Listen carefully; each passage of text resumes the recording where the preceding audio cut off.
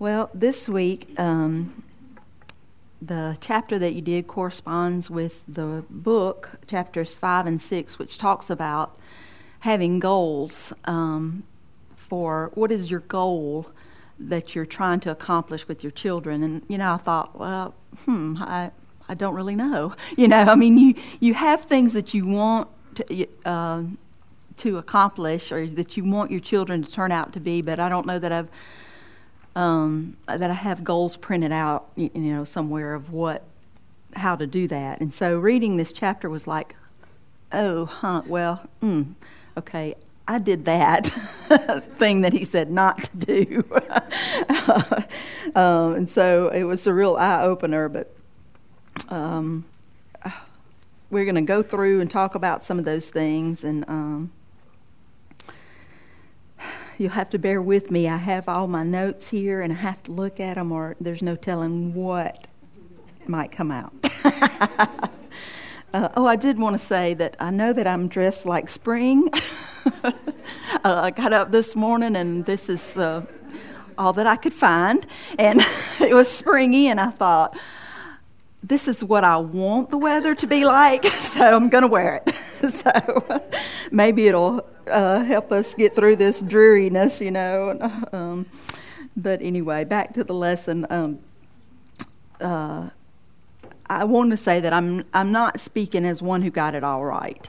In fact, as I said, I when I read this, I am so convicted that I want to throw the book across the room and give up and send my children to someone else's house. But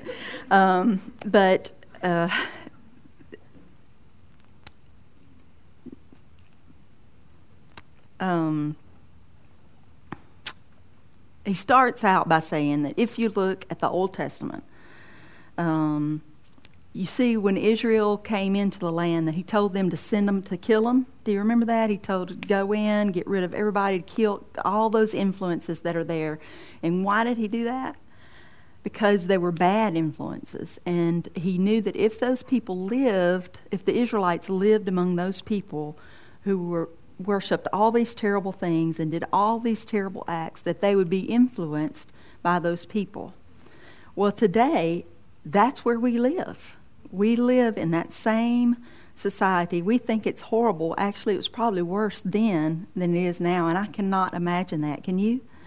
But we are up against terrible odds. I mean, used to, if you raised your children in a godly environment and taught them godly principles, you were at least respected, even if people didn't agree with you. But now it's gotten to the point where you're not really even respected you're thought to be weird and harsh and ugly and rude if you have expectations for your children. And so in light of all that, we have to think about what's our goal in raising our children. And we have to equip our children to function in this world or in this culture that has abandoned the knowledge of God. And, it's easy with all the influences around us to start teaching our children to use their abilities and their talents and their intelligence to make their lives better and with no reference to God. We just want them to be their best. And of course, we want them to worship God, but and serve God. But a lot of times, because of how we're surrounded, our motives get kind of muddy, and we start thinking, okay, they need these other things to be successful. And of course, I want them to serve God, but they need these other things to be successful. And so we have to think about that and make sure that we're teaching our children to put God first. And I'm going to go over he lists some goals in here that people have or our parents have they're not good. They're good things, but they shouldn't be our goal. And so I'm going to go over those things. And the first one he talks about is that some parents concentrate on having their kids in everything. We have them in multiple activities, so you spend every afternoon taking your kids to soccer, baseball, football, swimming, gymnastics, cheerleading, dance, hockey, piano, guitar. I mean, the list just goes on. And you feel that pressure, don't you? I did as when my kids were smaller, and even now I feel like, sometimes people are judging me because my kids didn't play football, or they didn't start baseball when they were 2, or, and there's a lot of pressure because you think if my kids are going to be good baseball players, then they have to start as soon as they're born, or they're not going to be able to keep up. I mean, don't you feel like that sometimes or, they need to be able to play a musical instrument. So Susie has guitar and on Mondays, and Sam has football, and Elijah has soccer, and you're taking one here, and while you're taking that one there, then you go back to get this one and take that one over there and come back and get, and it's like, you're busy. And on top of that, we get so caught up in what the world expects of us that there's a lot of pressure on us to be good parents, and that depends on how many activities we have our children in.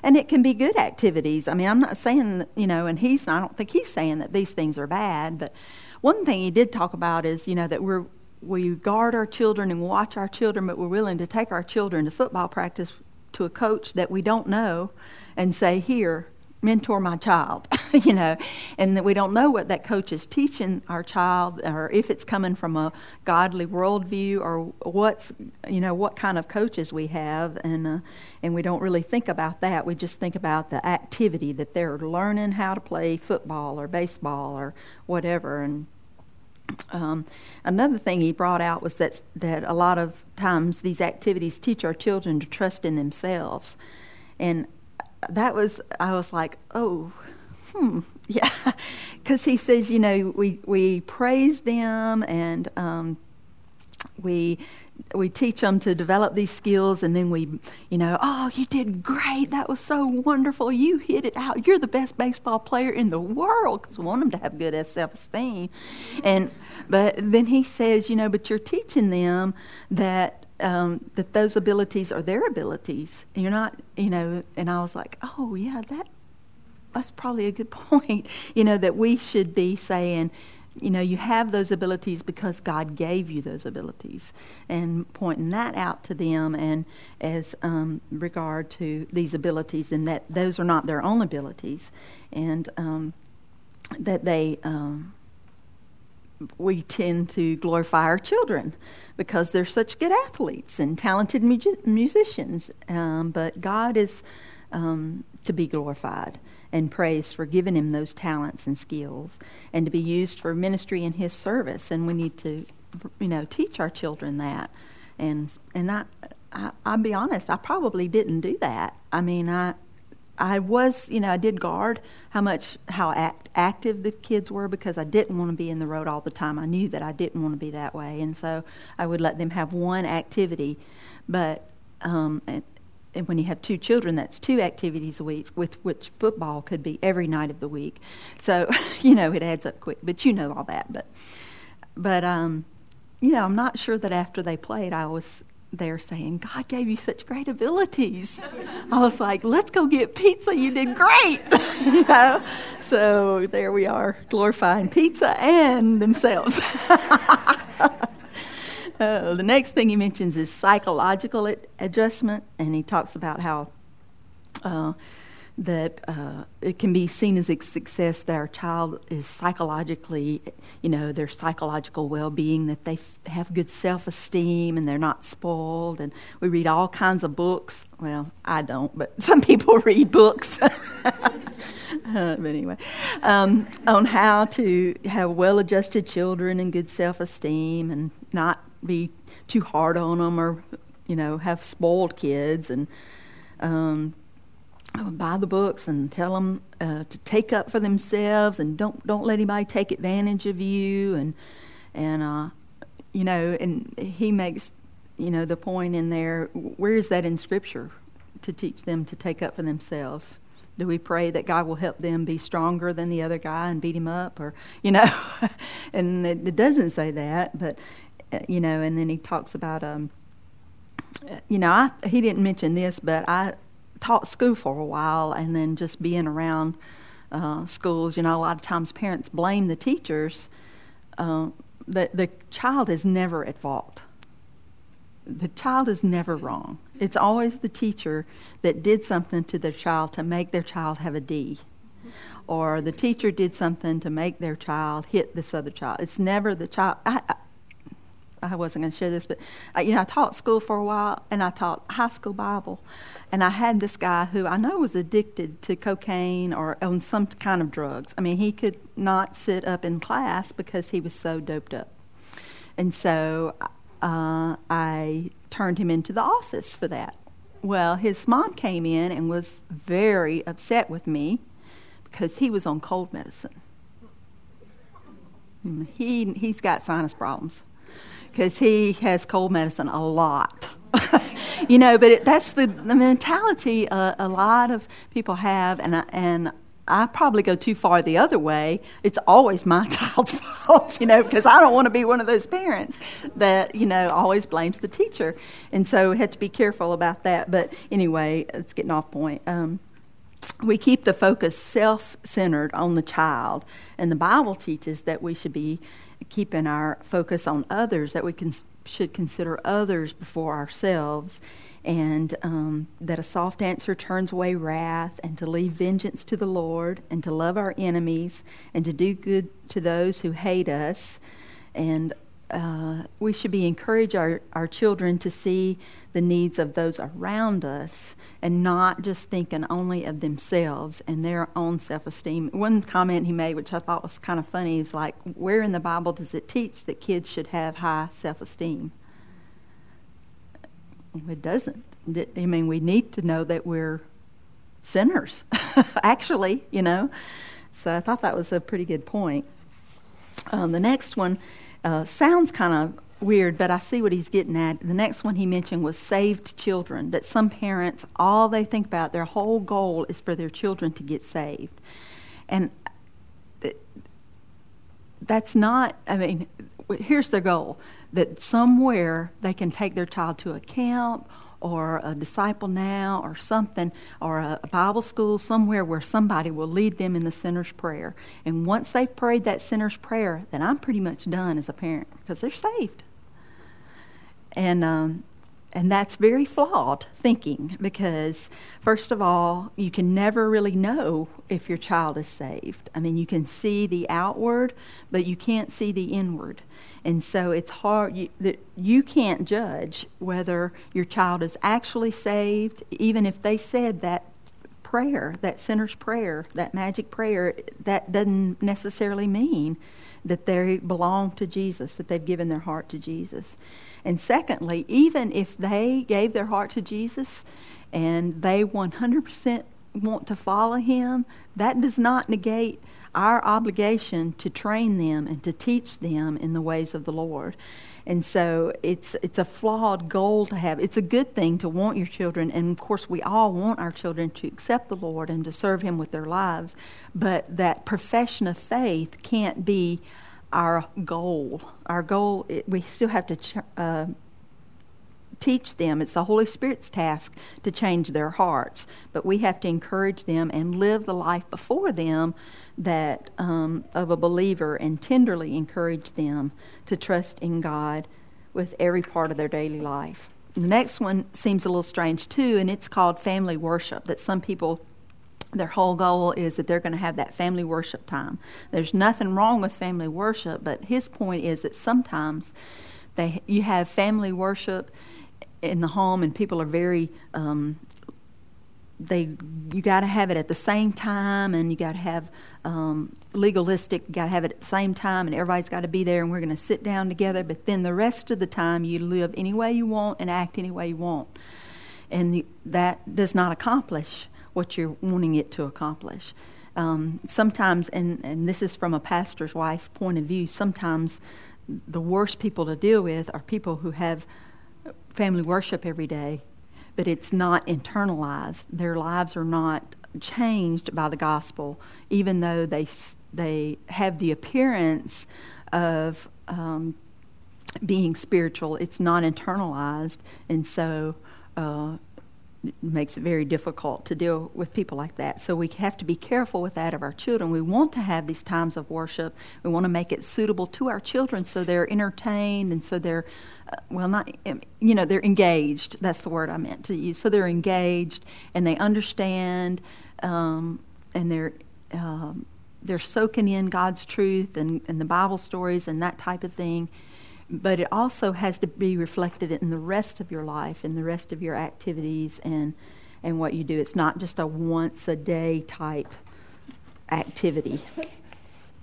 The next one I do not like, and he says, well-behaved children is not a good goal. Well, I blew it.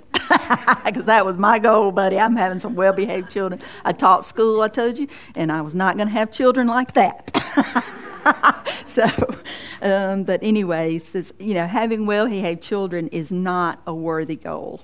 And I understand that, and now it's a secondhand benefit of biblical child rearing, but it's unworthy as a goal in and of itself. Sometimes we feel pressure to correct our children because other people are looking, and we know, what our children are doing isn't bad, and that we know their intent, but other people are looking at us like, are you not going to correct that? And so sometimes we correct our children because of that.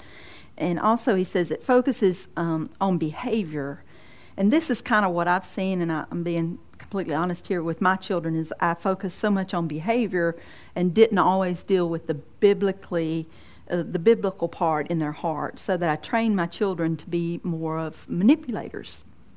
Because I train them, Clint and I both, that when you meet people, you look them in the eye and you shake their hands and you be nice.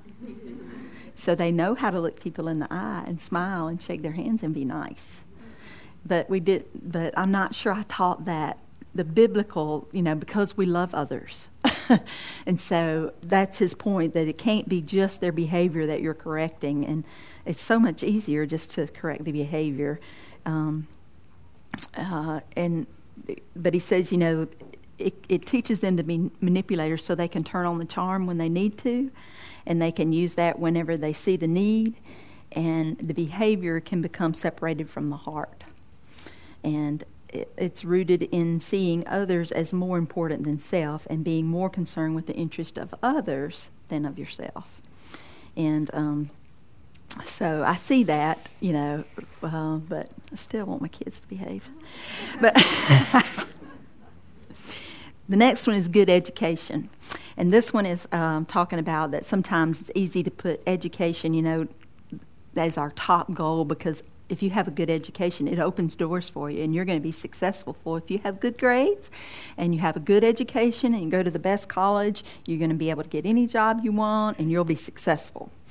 And that's not a bad thing, again, for them to do their best and to, want to succeed in that way. But we have to be diligent for God, that it's not all about getting A's, but that they're doing their best work.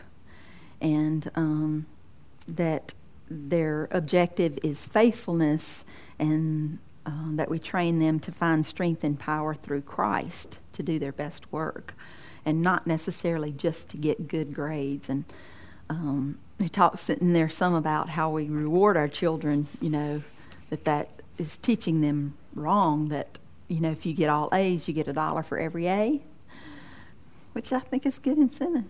But it's not teaching them to do it for God. It's teaching them to do it for themselves. And so, wow, okay. Didn't think about that. And the last one that he mentions is my least favorite of all, because it just pins me down like a bug on a... Okay, it says, the last one convicts me most. And he says it like this: some parents simply want to control their children. These parents want their children to mind, to behave, to be good, to be nice. They want their children to be manageable, who do the right thing at the right time, whatever that is at the moment. The bottom line is they want to control their kids. But the control is not directed towards specific character development objectives. The concern is personal convenience and public appearance. Boy, that really got me, because just this, I want them to be good, I want them to mind, I want them to be nice to everybody, I want them, and all of those things are good things. He's not saying they're not good things, but sometimes when we're in the midst of parenting, we concentrate on those things and neglect to develop the heart or the character, that the reason I want you to do these things is because they're pleasing to the Lord, and they honor and glorify Him. And so I was, you just, when you read these, you go back through all the things. My boys are 18 and 16 right now, and so you guys are very lucky to be hearing these things while your children are small, because it's putting in you that when you start to get onto them or discipline them, these things are going to go through your mind about, oh, okay, I need to discipline them, but I need to do it in the right way. And we tend to do what our parents did, and sometimes it works and sometimes it doesn't. But my boys are 18 and 16 now, and I thought about some of the things that I had done with them growing up to get them to be nice and behave. Like, okay, we're going to eat at this restaurant. Let's see if we can get somebody to notice how well behaved you are. I bet if we sit here and you use your manners and you're all nice, I bet somebody will notice. And almost, every time somebody would come up to the table and say, your children are so well behaved. Oh, so good. Yeah. Okay. Well, and I thought it was doing good. The boys, sometimes they would even get a quarter for sitting so still. Isn't that great? Apparently not. But, you think about these things, and I'm not saying that all of that, we do want them to behave, and we do have to discipline them, and I do understand all these things, and I think this is great. And I wish that I had read this and when they were younger and thought through some of these things about how to discipline and what things to say to them when I was disciplining them, instead of, don't do that, or I'm going to kill you.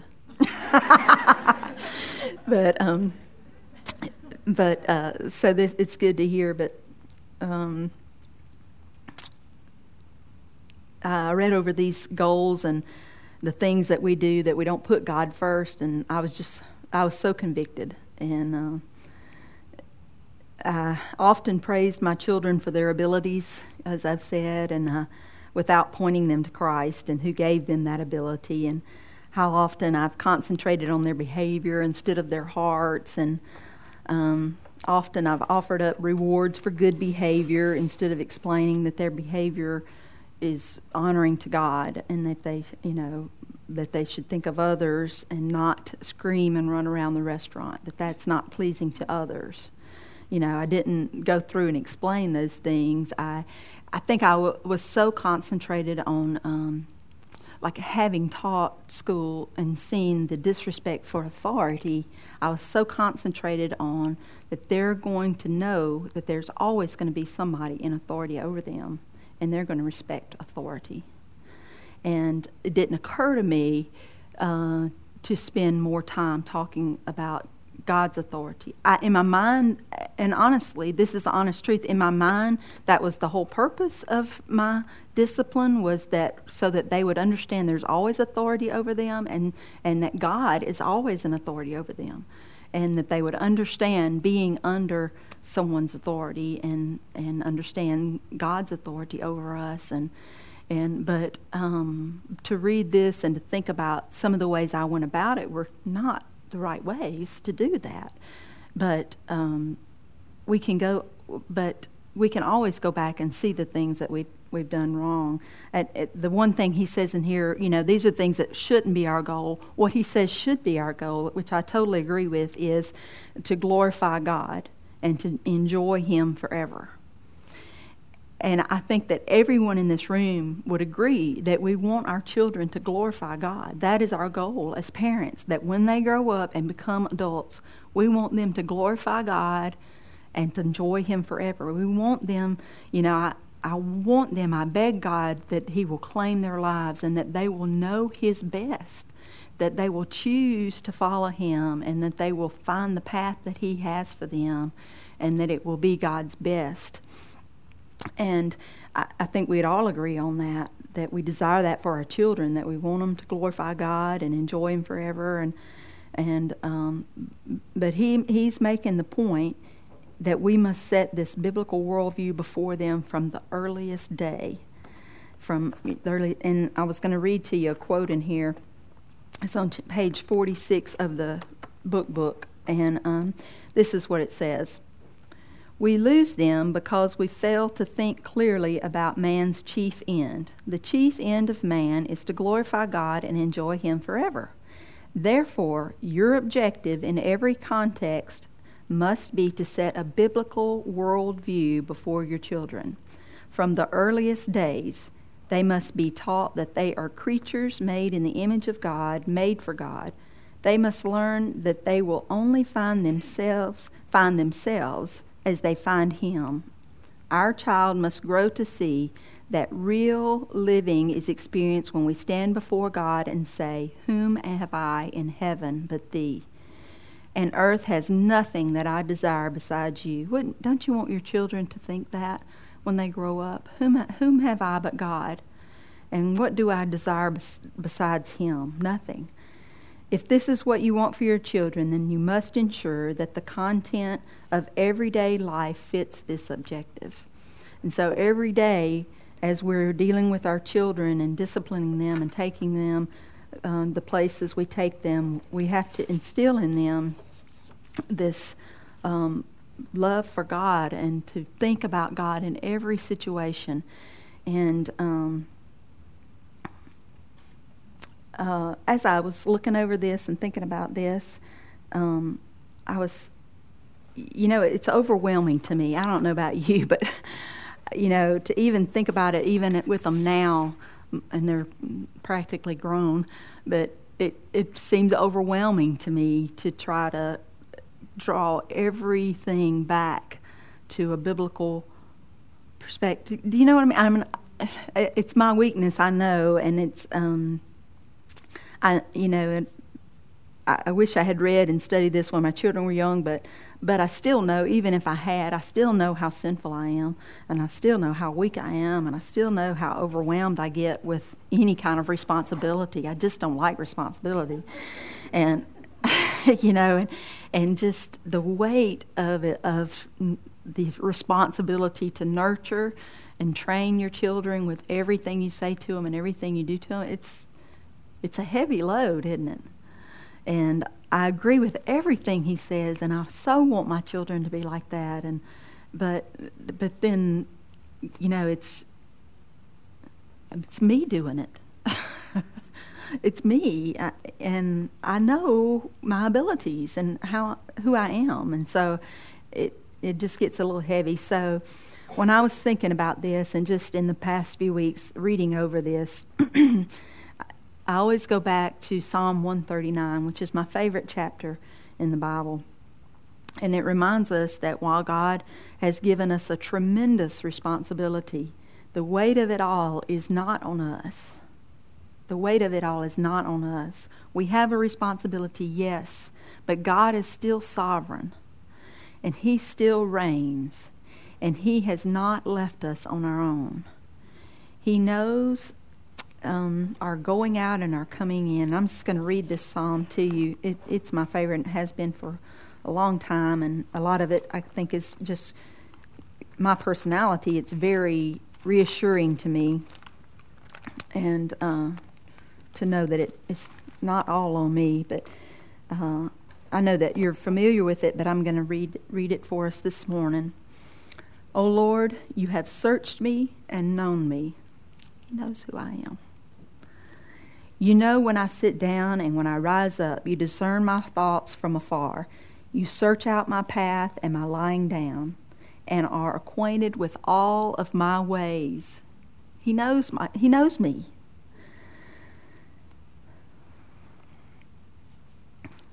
Even before a word is on my tongue, behold, O Lord, you know it altogether. Now, to me, that's very reassuring. He knew the words on my tongue before I ever said them, and yet he still gave me children. You know what I'm saying? I mean, he knew what You hem me in behind and before, and lay your hand upon me. Such knowledge is too wonderful for me. It is high. I cannot attain to it. Where shall I go to flee from your spirit? Or where can I flee from your presence? If I ascend to the heaven, you're there. If I make my bed in Sheol, you're there. If I take the wings of morning and dwell in the uttermost parts of the sea, even there your hand will lead me, and your right hand will hold me. If I say, surely the darkness shall cover me, and the light about me be night. I don't know about you, but these last few weeks I've felt a lot like that. The darkness shall cover me, and the light about me is night. These rainy days, and it's like you're in darkness. Even the darkness is not dark to you, and the night is as bright as the day. For darkness is as light to you. You formed my inward parts. You knit me together in my mother's womb. I praise you because I am fearfully and wonderfully made. Wonderful are your works. My soul knows it very well. So to me, that's twofold reassuring. Not only does he know who I am, did he form me in the womb and make me the way I am, he formed my children in the womb and made them the way they are, and he knows them. My frame was not hidden from you when I was being made in secret. Intricately woven in the depths of the earth, your eyes saw my unformed substance, and in your book were written, every one of them, the days that were formed for me, when as yet none of them were. Now, to me, that is so reassuring. In your book were written, every one of them, the days that were formed for me, when none of them had come about yet. He already knows the kind of mama I'm going to be and the mistakes I'm going to make. He already knows how my children are going to be and the mistakes they're going to make. They belong to him, not just to me, not just to Clint. They belong to God. He made them. He's already determined the number of days they're going to be here and what's going to happen to them. How precious to me are your thoughts, O God. How vast the sum of them. If I were to count them, they are more than the sand. I awake and I'm still with you. Oh, that you would slay the wicked. I love this part. Don't you love that? Don't you wish God would slay the wicked? I don't know how I should feel about that, but it's fun to say it. Oh, that you would slay the wicked, O God. O men of blood, depart from me. They speak evil against you. They speak against you with malicious intent. Your enemies take your name in vain. Do I not hate those who hate you, O Lord? And do I not loathe those who rise up against you? I hate them with complete hatred. I count them as my enemies. Search me, O God, and know my heart. Try me and know my thoughts, and see if there be any grievous way in me, and lead me in the way everlasting. I love this chapter because it reminds me that no matter what I do, no matter where I go, no matter how bad it is or how dark it seems to me, God is there with me, and to him it's as light. He's already taken care of all of it.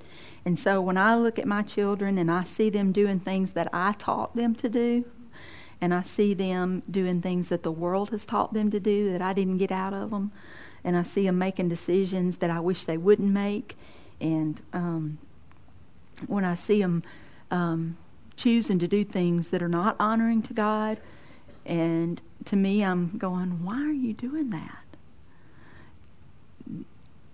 I didn't do a good job. I'm a terrible mama. I didn't have the right goals. I did the wrong thing. I praised them at the wrong time. I praised them in the wrong way. I didn't say the right thing. Then I go back to this and I say, but they're God's children. They're not just my children. God gave me a responsibility, but ultimately he is sovereign. And he already has a plan made out for them. So I'm here to do the best that I can do to glorify God and to teach them and train them about God. But ultimately, they have to stand before God just like I do. And He's already has them in His hand and their lives planned out before Him. He knows they're coming out and they're going in. He knows the thoughts and the words on their tongue before they say them, before we say them. He knew we were going to say those things. And yet He does not leave us. And He does not leave our children. He is sovereign over us, and He's sovereign over our children, and we are not without hope. You know, the teenage years are not much fun. I'll just go ahead and give you a little peek into that, because they get old enough to start making their own decisions, and you think that they're going to be godly because you've, taken them to church and taught them Bible stories and talked about God, but they're still sinners, and they're still going to make bad decisions, and they're still going to do things that disappoint you. So I went and got this. It says hope. It reminds me that I am not without hope, and that God already has a plan for them, and He's got it. So I think that I'm glad that we have this book to look at and to think about as we're training our children and we're raising our children and we're teaching our children. But never forget that it doesn't completely depend on you. So if you lose it and yell at them and scream at them and throw things at them, then just pray that they won't remember that. Just remember that God has it all in His hand. He knows us. He knows us. And yet He still gave us children to take care of and to raise. And so just be encouraged on that He's sovereign over all. There's one story I want to tell you, and it really doesn't fit in anywhere, but it just makes me laugh. And it will tell you that I did teach my children the Bible. I did teach them the Bible. I may not have done everything the way He says to do it, but I did read them the Bible stories and teach them. One time when the boys were real little, Nate was probably 3 or 4, Mike was probably 5 or 6, and it was Saturday night, and it was time for them to go to bed so we could get up and go to church the next morning, and Mike was, as always, telling Nate what to do and what he needed to do and getting him up the stairs because we got to go to church in the morning, and Nate was not wanting to go to bed, and so Mike was saying, get on up, we got to go to church. We got to go to church in the morning, so we got to go to bed. And we were downstairs, and we had a house that had the upstairs where you can hear, the landing. And all of a sudden, you hear Nate stamping. I will not honor, I will not keep the Sabbath day, and I will not honor, and I will not keep it holy. So anyway, that was not a good thing, but he did know the commandment. But it was so funny because for him to respond, I will not remember the Sabbath and I will not keep it holy. And then Max, Mom, that was, but anyway. And he's still pretty much that way today, by the way. No, I'm just kidding. But, anyway, we teach them, but how they interpret it and how they choose to respond, I think, is there between them and the Lord. So be encouraged that yes, we have a responsibility, but don't forget God is sovereign. Okay. I don't know if I went long enough or too long or what, Tammy, but okay. I'll lead us in a quick word of prayer, and then we'll go to her. Lord, thank you so much for loving us the way you do, for accepting that we are not perfect and that we are not perfect mamas, but we love our children. Lord, we long for them to know you. We long for them to desire you and to do the things that please you, Father. And we pray that you would take a hold of them, take their hearts, make them yours, give them your desires, give them your heart, and help them to seek you. Help us, Father. Give us wisdom. We can't do this without you. We need wisdom.